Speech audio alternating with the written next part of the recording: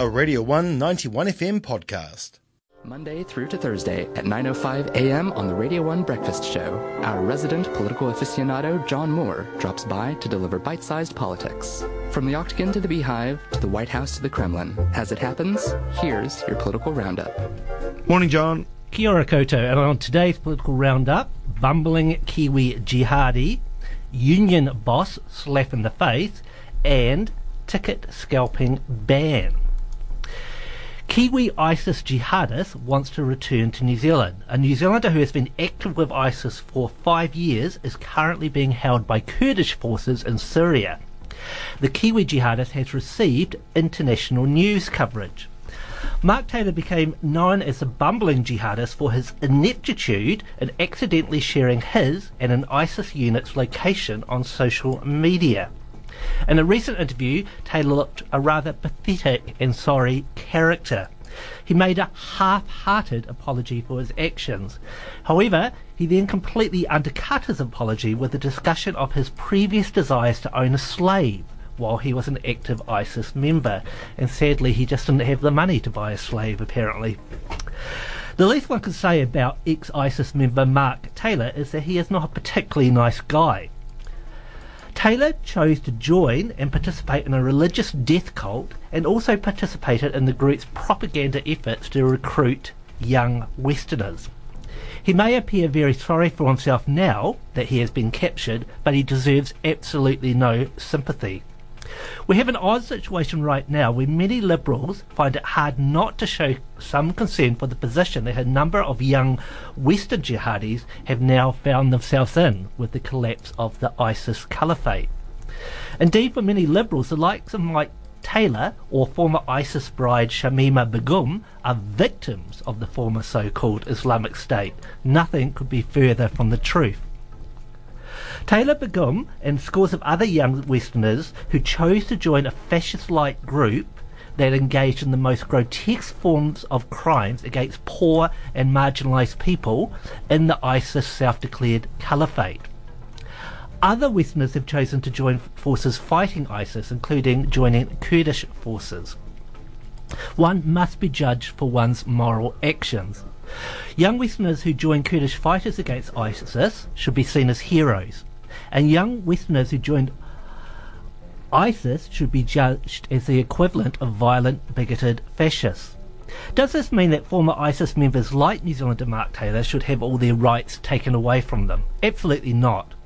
When we demand due process and the rule of law for the likes of Taylor, we should do so on the basis of protecting civil liberties and hard fought for political rights. The likes of Mark Taylor and British former ISIS operative Shamima Begum may have embraced fascist-like totalitarianism when they signed up to ISIS. We, in contrast, need to stand up for political freedoms and moral justice. Now back to New Zealand. The leaders of the Council of Trade Unions and the Public Service Association have egg on their face after a CTU resolution backing striking junior doctors. The top leadership of the CTU and the PSA had refused to come out in support for striking doctors, and the PSA leadership had played an active role in supporting a moderate breakaway junior doctors union. CTU union boss Richard Wagstaff has been accused of effectively backing the government and the district health boards with their efforts to thwart the activism of the militant Resident Doctors Association. Two other health sector unions, the Association of Salaried Medical Specialists and the New Zealand Nurses Association, have stood up to the CTU leadership by taking a resolution to the National Affiliate Council of the CTU. The resolution condemned the union-busting efforts of the DHBs, that's the District Health Boards. The resolution was carried 9 votes to 4 with 2 abstentions. The passing of this resolution in support of striking doctors is a huge slap in the face for the moderate union leadership of the CTU and PSA. What we are witnessing is effectively the start of a civil war within the union movement itself. More radical union leaders are at battle with more moderate union bosses. The very nature and modus operandi of New Zealand's union movement has now been brought into question. And finally, government proposes banning ticket scalping. Ticket reselling is to be regulated in New Zealand. The government is planning to effectively ban ticket scalping with a range of new regulations. Measures will include a price cap on resale tickets. So certainly music fans are likely to be happy with this move to ban ticket scalping. But is this an opportunistic measure by the government to win brownie points with young voters?